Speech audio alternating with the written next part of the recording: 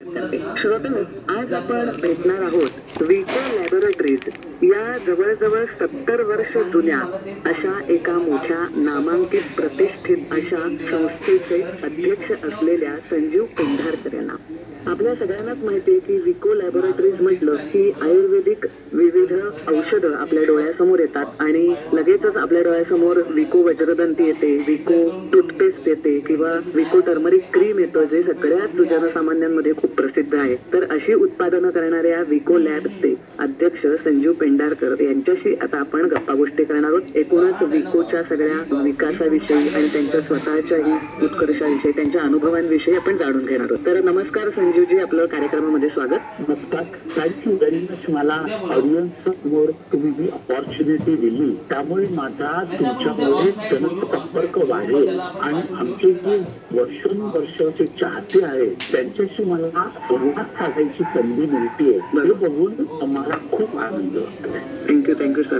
आम्हाला सुद्धा विकोचं ऐकायला नक्कीच आवडेल. तर मी म्हटलं तसं की विको जवळजवळ 1952 मला वाटतं सुरू झाली. जवळजवळ 70 वर्ष तर होतील. एवढी मोठी आपली कंपनी आहे आणि भारतातल्या पहिल्या 18 कंपन्यांमध्ये सुद्धा त्याचं नाव जातं. आपल्या देशाला सुद्धा मान उंचावायला लावेल अशी आयुर्वेदाचा प्रसार करणारी आपली कंपनी आहे.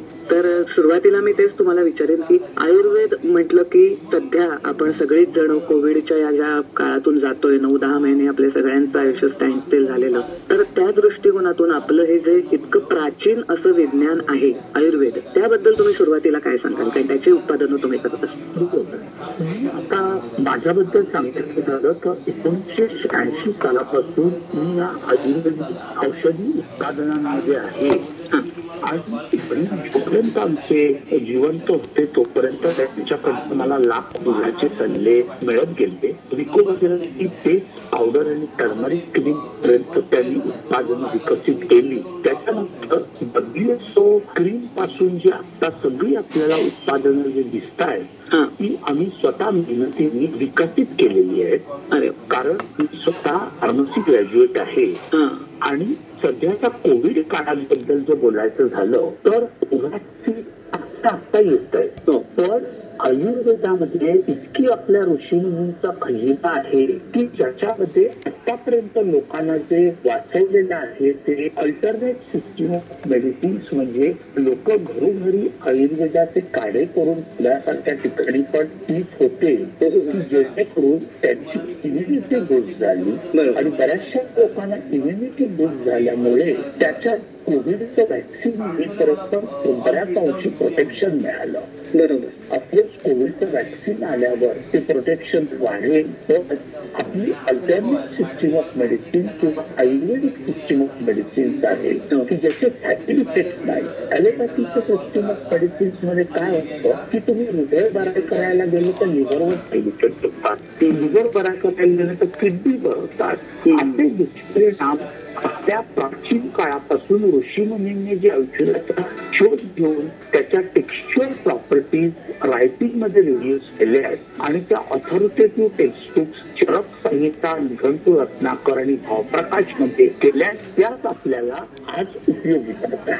बरोबर आहे. म्हणूनच मी तुम्हाला तेच विचारलं की थोडस आपल्या आयुर्वेदाच्या प्राचीन परंपरेबद्दल सुद्धा सांगू शकाल का? आणि विकोला आयुर्वेदाच्या औषधच करावी असं का वाटलं? म्हणजे त्याचं कारण असं की आम्हाला पहिलं आमचं जसं धंदा करण्यामध्ये आमच्या आजोबांपासून आपल्या कुटुंबात कोणीही नोकरी केली पाहिजे नाही असं कायम फक्त धोरण होतं. त्यामुळे आमच्या आजोबांनी आयुष्यभर वेगवेगळे धंदे करून शेवटी मॅन्युफॅक्चरिंग लाईनवर घुसले. आता याच्यात स्पिरिच्युअल, आध्यात्मिक किंवा जनहिताच्या दृष्टीने जर का दृष्टिकोन बघितला तर जेव्हा आमच्या 1952 साली विको विरंची टूथ पावडर किंवा पावडर आणली की ज्यातही दाताची आणि निरोगी ठेवते आणि हिरड्या मजबूत करते, त्यावेळी मार्केटमध्ये फ्लोराईड युक्त टूथपेस्ट बनवल्या. आता काय व्हायचं की एक तर सरकार पाण्यामध्ये फ्लोरीनचं प्रमाण, योग्य प्रमाण फ्लोरीन आणि क्लोरीनचं मिश्रित करायचं.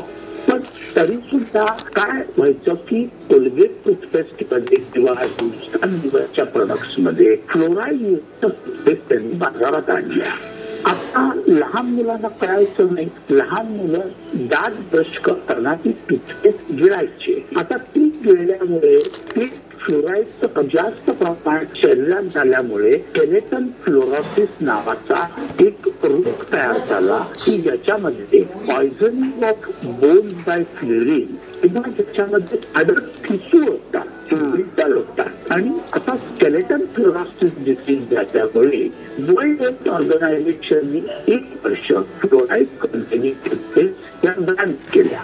तर अशा परिस्थितीमध्ये आपण पैसे कमवत असताना जर का आपण त्याच्यात तत्माक आणि नीतिमूल्याचा ठेवा ठेवून जर का पैसे आपण कमवले म्हणजे आपण आयुर्वेदिक उत्पादनं जर लोकांना दिली ती त्यांच्या पोटात जरी गेली तरी कुठच्याही प्रकारे साईड इफेक्ट साठी आज मार्केटमध्ये त्यावेळी स्किन टिन्स होते, बॉन्ड्स होते, हॅझलिन्स होता, अफगाण होता. तर हे काय होतं की हे केमिकल युक्त प्रॉडक्ट जर त्वचेला लावलं तर त्याचे कार्सिनोजेनिक इफेक्ट लोकांना कळले किंवा पिगमेंटेशन व्हायचं किंवा वेरियस स्किन डिसऑर्डर्स व्हायच्या.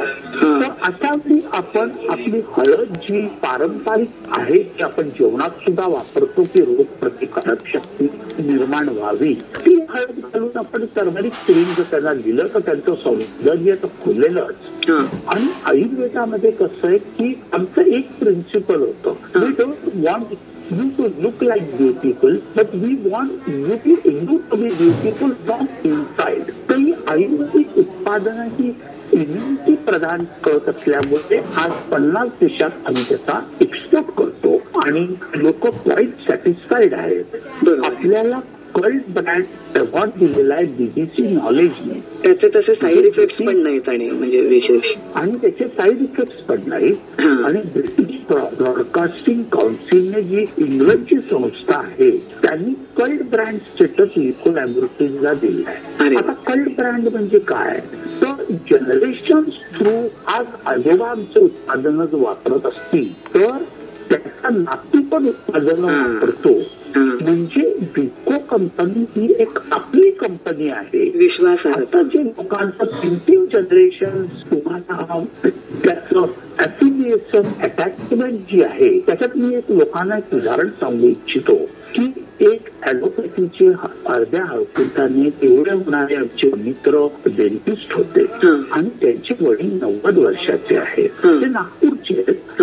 पण ते ऍलोपॅथीमध्ये शिक्षण झाल्यामुळे त्यांनी त्यांच्या वडिलांना सांगितलं की आता बंद झालं ना की वर्ष तुम्ही विको जरंती पावडर मसाज करणार, तुमच्या हिरड्या दाट झिजले तर त्याच्यावरच त्यांचं प्रत्युत्तर अतिशय समर्पक होतं की हे बघ माझे दात झिजलेत पण आज 90व्या वर्षी पण माझे नक्की दात इंटॅक्ट आहेत.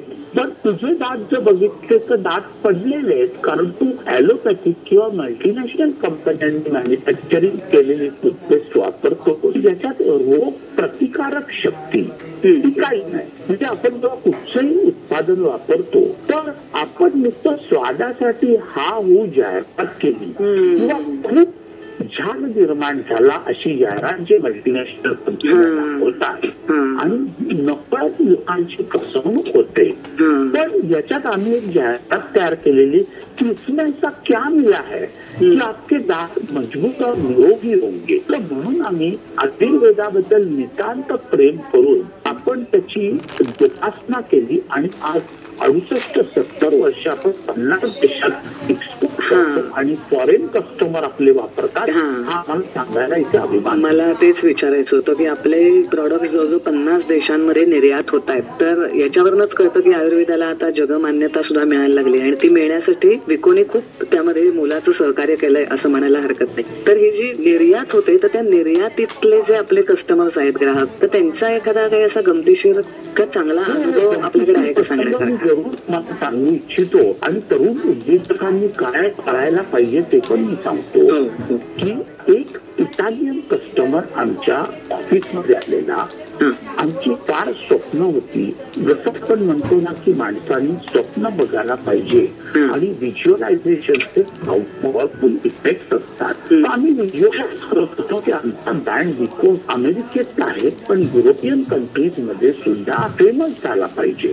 म्हणून हा इटालियन कस्टमर जेव्हा भारतात आला तेव्हा त्यांनी आम्हाला कित्येक तरी टर्मरिक क्रीमची ऑर्डर दिली आणि त्याच्यानंतर आम्ही त्यांना विचारलं की would you not like to place order for tooth powder. तर म्हणजे तुला विकोजनची पावडरची ऑर्डर प्लेस करायची नाही का. तर त्याच्यावर त्याचं उत्तर होतं की can it be applied by with the help of toothbrush. आम्ही म्हटलं की ही टूथ पावडर आहे त्याच्यात पाणी टाकलं तर ती कॉटन स्वॅब सारखी सॉफ्ट होते आणि त्यांनी जर तुम्ही जंटली मसाज जर का केला तर तिथे ब्रश पोचू शकत नाही की कानाकोपऱ्यात पोचतं. ती पावडरनी मसाज केल्यावर 5 मिनिट जो होतात त्याच्यावर जे सिक्रिशन्स होतात सलायवाचे त्यांनी तुमचे दात मजबूत होतात. तर त्यावेळी त्याचं म्हणणं होतं की we beat our children when they are small and we ask them not to put their fingers in mouth, and when we are grown up we are asking our children to put their fingers in mouth. So this is nonsense. This concept will not be accepted in Europe. This is unhygienic. तर त्याच्यावर आम्ही त्यांना प्रत्युत्तर दिलं. मनात म्हटलं की आमची 5000 वर्षाची संस्कृती आहे. आम्ही फोर्क आणि नाईफ जेवायला वाटत नाहीत, वापरत नाही, हाताने आम्ही बुरका मारून जेवतो आणि आमचं चौरस आहार असतो. तर तू आम्हाला 5000 वर्षाची संस्कृती आहे तर तू आम्हाला शिकवणार का काय हायजेनिक अनहायजेनिक. तर आमचा व्यापारी म्हणून आम्हाला त्यांना दुखवायचं नव्हतं. आम्ही त्याला समजवलं की आपण लहान मुलांना मारतो कारण ते हात न धुता तोंडात फिंगर्स घालतात. आता तुम्ही आपला अपेक्षित असतं की आपण जेवायला बसलो किंवा दात तोंड धुत असताना तर हात स्वच्छ साबणाने धुतले, सॅनिटाईज केले आणि जर का आपण जेवण जेवलो किंवा फूड पावडरने मसाज केला तर कुठच्याही प्रकारे ते अनहायजेनिक असत नाही. आणि युरोपियन लोक त्यांचं एक वाखाणण्यासारखं फॉरेनर गोष्ट आहे की ते ओपन माइंडेड असतात, त्या ओपन फॉर बेटर चेंज. बरोबर. त्यांना मी सांगितलं की तुम्ही असा कधी विचार केलाय का की जो टूथब्रश तुमच्या टॉयलेट रूम मध्ये असतो प्रॅक्टिकली 30 मिनिटं आणि 28 तास आणि 58 मिनिटं हा टॉयलेट रूम मध्ये असतो which is seat of bacteria.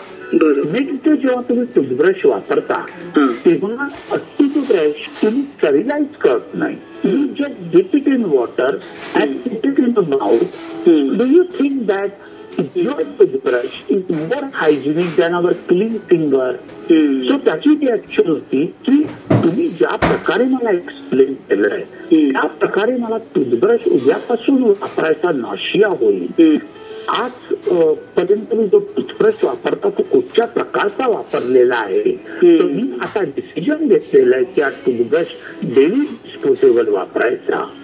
तो इटालीला गेला, त्याचा 15 दिवस काही आम्हाला करस्पॉन्डन्स आला नाही आणि होतो की त्याला सांगितलं तर त्याला राग तो नाही आला आणि 15व्या दिवशी त्यांनी ऍडव्हान्स पेमेंट आम्हाला 16,000 विको वज्रदंती पावडरच्या ऑर्डर सोबत पाठवले.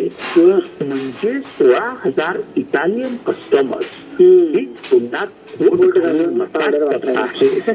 तर आता आपल्याला वेळेची कमतरता असल्यामुळे मी डायरेक्ट लोकांना सांगू इच्छितो की मुलांसाठी मला सांगायचं होतं की उद्योगात आपले तरुण ऑन्ट्राप्रेनर्स जे आहेत आणि त्यात जास्त करून मराठी लोक धंद्यात पडत नाहीत, सगळे नोकरीला लागतात. तर नोकरी करण्यापेक्षा 4 जणांना आपण नोकरीला लावणं तुमच्यासारख्यांकडनं. त्याच्याबद्दलच मी सांगतो की आपल्या मराठी कुटुंबात काय आहे की सिक्युरिटीच्या मागे लोक लागतात. पण आज आपले जवळपास 33% सायंटिस्ट अमेरिकेत आहेत. मराठी लोक अतिशय इंटेलिजंट आणि हुशार आहेत. पण अमेरिकेत केलेला अपमान सहन करतात, त्यांना ब्लॅक म्हणून ट्रीट केलं जातं. तर लहानपणापासून जर का धंद्याचं बाळकडू आपण जर का लोकांना दिलं, आता लोकांना प्रश्न पडेल की धंदा करायचा म्हणजे कुठचा करायचा. तर आपण आपल्या पॅशनचं फील्ड निवडावं. आता पॅशन ही आपण कशी जाणायची, तर दर दिवशी संध्याकाळी आपण आत्मपरीक्षण करायचं. आज कुठची घटना घडली की त्याच्यामुळे मी अतिशय ती घटना घडताना मी भ्रममान झालो आणि ती गोष्ट मला वारंवार करायला आवडेल, आणि कुठची गोष्ट मी अशी केली की ती गोष्ट मी आयुष्यात परत कधी करणार नाही, की याच्यात माझं लर्निंग झालं नाही आणि मी ते एन्जॉय केलं नाही. तर आपल्या पॅशनची आपण जर पॅशन जोपासली तर लोकमान्य टिळक म्हणायचे की तुम्हाला जर मोत्याचा धंदा करायची आवड असेल तर तुम्ही दूध शिवा, पण धंदा करा परकीय लोकांची चाकरी करण्यापेक्षा. आपल्या पॅशनचं फील्ड त्यांनी जवळ निवडावं असं मी त्याला सांगतो. आणि प्रत्येकाने सेल्फ इंट्रॉस्पेक्शन, आत्मपरीक्षण करून आपली पॅशन निवडून करावी. आज वेगवेगळे फायनान्स मार्ग आहेत. तुम्हाला फायनान्सचे मार्ग म्हणजे बँकेच्या लोन कडे धावायची गरज नाही. एंजल इन्व्हेस्टर्स आहे, क्राऊड फंडिंग टेक्निक आहे. तर तुम्हाला थोडक्यात एंजल इन्व्हेस्टर्सचं मी उदाहरण सांगतो, म्हणजे कोटक महिंद्रा बँकचं. तेव्हा उदय कोटकनी बँक चालू केली तेव्हा त्यांना त्यांच्या धंद्यात गुंतवणूक करणारा हा आनंद महिंद्रांनी 1 लाख रुपये दिले. त्यांनी त्याच्या धंद्याचा विकसित केलं. आता तुमच्या धंद्यात गुंतवणूक करणारे एंजल इन्व्हेस्टर्स किंवा क्राऊड फंडिंग यांना मदतीला घ्या. लोकांना वाटतं आपण आपल्या धंद्यामध्ये शेअर होल्डर बनवलं तर त्यांनी तुम्ही जोपर्यंत 51% शेअर तुमच्याकडे असतात तोपर्यंत धंद्याची मालकी तुमच्याकडे असते. तर तुम्ही त्याला 1% शेअर देऊ शकता आणि 5 वर्षांनी त्याला प्रॉफिट देऊन त्याचे पैसे घेऊ शकता. इष्ट स्वकीयांकडून तुम्ही पैसे घेऊ शकता आणि तुमच्या पॅशनचा धंदा नक्की उभारावा आणि तुम्हाला भरपूर यश मिळावं, आणि अशी मी ईश्वरचरणी प्रार्थना करतो. बरोबर आहे. म्हणजे मुलांचं हल्लीच्या म्हणणं असतं की आपल्याकडे आयडिया खूप आहेत, नवीन नवीन कल्पना आहेत, किंवा त्या टेक्नॉलॉजी पण खूप पुढे गेले, त्यात पण खूप नवीन उद्योग आहेत, पण आम्हाला गुंतवणूक किंवा इन्व्हेस्टमेंट किंवा पैसा, भांडवल जे म्हणतो त्याच्यापासून आम्ही वंचित असतो. तर ते पण आता सहज सुलभ झालंय. शिवाय बऱ्याच सरकारी पण आता योजना आलेल्या आहेत, स्टार्टअप इंडिया वगैरे, त्याच्यातनं सुद्धा ही मुलं आपला स्वतःचा उद्योग सुरू करू शकतात, नाही का? बरोबर, ऍब्सोल्युटली. आणि क्राऊड फंडिंग टेक्निक आणि एंजल इन्व्हेस्टर्स आपण शोधले इंटरनेटवर तर आपल्याला बरीचशी लिस्ट मिळते. त्याच्या क्राऊड फंडिंग मध्ये काय असतं, ते मोठे मोठे प्रोजेक्ट बसतात. पण एंजल इन्व्हेस्टर अगदी आपण वडील नातेवाईकांकडनं पैसे घ्यायला पण हरकत नाही, पण त्याचा मोबदला त्यांना दिला तर जरूर मराठी लोकांकडे पैसे आहेत ते गुंतवतील, किंवा अमराठी पार्टनर घ्यायला पण हरकत नाही. तर तुमचा धंदा हा प्रचंड प्रमाणात विकसित होऊ शकतो. आणि स्टार्टअप उद्योजकांना आज नरेंद्र मोदीजींनी 1 तासात 1 कोटीचं लोन सँक्शन केलंय. पण हा बँकेचं लोन हे लास्ट ऑप्शन ठेवावं, कारण त्याच्या इंटरेस्ट मध्येच माणूस मारला जातो. एंजल इन्व्हेस्टर, क्राऊड फंडिंग किंवा बूट स्ट्रॅपिंग जे म्हणतो, म्हणजे स्वतःच्या पैशातनं धंदा उभा करायचा आणि हंतरून पाहून हातपाय पसरायचे, असे उद्योग जर आपण स्थापन केले तर निश्चितच भविष्यात एक प्रगतीशाली राष्ट्र भारत म्हणून घडलं जाईल. बरोबर. तुम्ही अगदी कमी वेळात 20 मिनिटाच्या आपल्या कंपनीबद्दल तर सांगितलंच, पण तरुण मुलांना सुद्धा एक म्हणून यशस्वी उद्योजक आणि एक सिनियर, खूप ज्येष्ठ अनुभवी एक उद्योजक जेव्हा आपल्याला असे अनुभव सांगतो तेव्हा नक्कीच एक आत्मविश्वास मिळतो मुलांना. तसाही तुम्ही तो आत्मविश्वास त्यांच्याकडे जे आपली मुलाखत ऐकतील त्यांना मला वाटतं निश्चित मिळेल, आणि ते सुद्धा असा उद्योग व्यवसाय सुरू करण्याच्या एक स्वप्न तरी पाहायला सुरुवात करतील. आणि पु ल देशपांडे म्हणाले तसं, अरे स्वप्न तरी मोठी बघा, म्हणजे मोठं स्वप्न बघितलं तर तुम्ही छोट्या स्वप्नापर्यंत तरी जाऊ शकता.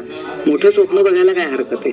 तर तसं मोठं स्वप्न बघू शकतील तुम्ही. आता सांगितल्यावर तुम्ही आलात आणि आपल्याकडे वेळ कमी आहे, पण तरी सुद्धा तरुणांनाही काही सल्ला दिलात आणि आपल्या वेकोच्या आणि आयुर्वेदाच्या सुद्धा महत्वाची खूप चांगली माहिती दिलीत, त्याबद्दल मनापासून धन्यवाद. मी शिवाजींना शेवटी हीच विनंती करीन की एका एपिसोड मध्ये हे कव्हर होण्यासारखं शक्य नाही.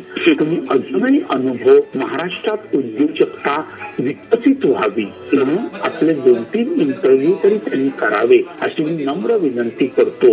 आणि शिवाजींचा हा ऑडिओ तुझ्या अतिशय डाऊन टू अर्थ आणि ज्यांची अतिशय मधुर आणि गोड भाषा आहे ती पूर्ण महाराष्ट्रात पसरावी. आणि अजून मी इंटरव्ह्यूला कधी तयार आहे. नक्की वेगवेगळ्या विषयावर मी त्यांना मार्गदर्शन करीन. Shivaniji, thank you very much. पण या भागात आता वेळेची मर्यादा असल्यामुळे इथेच थांबूया. नमस्कार आणि धन्यवाद. Thank you so much and I wish you all the best and I wish all the new entrepreneurs to be a bright success in 21. Thank you. तर श्रोते हो, पुन्हा भेटूया. तोपर्यंत ऐकत रहा रेडिओ विश्वास 90.8 कम्युनिटी रेडिओ. तुमचं जगणं, तुमचा आवाज.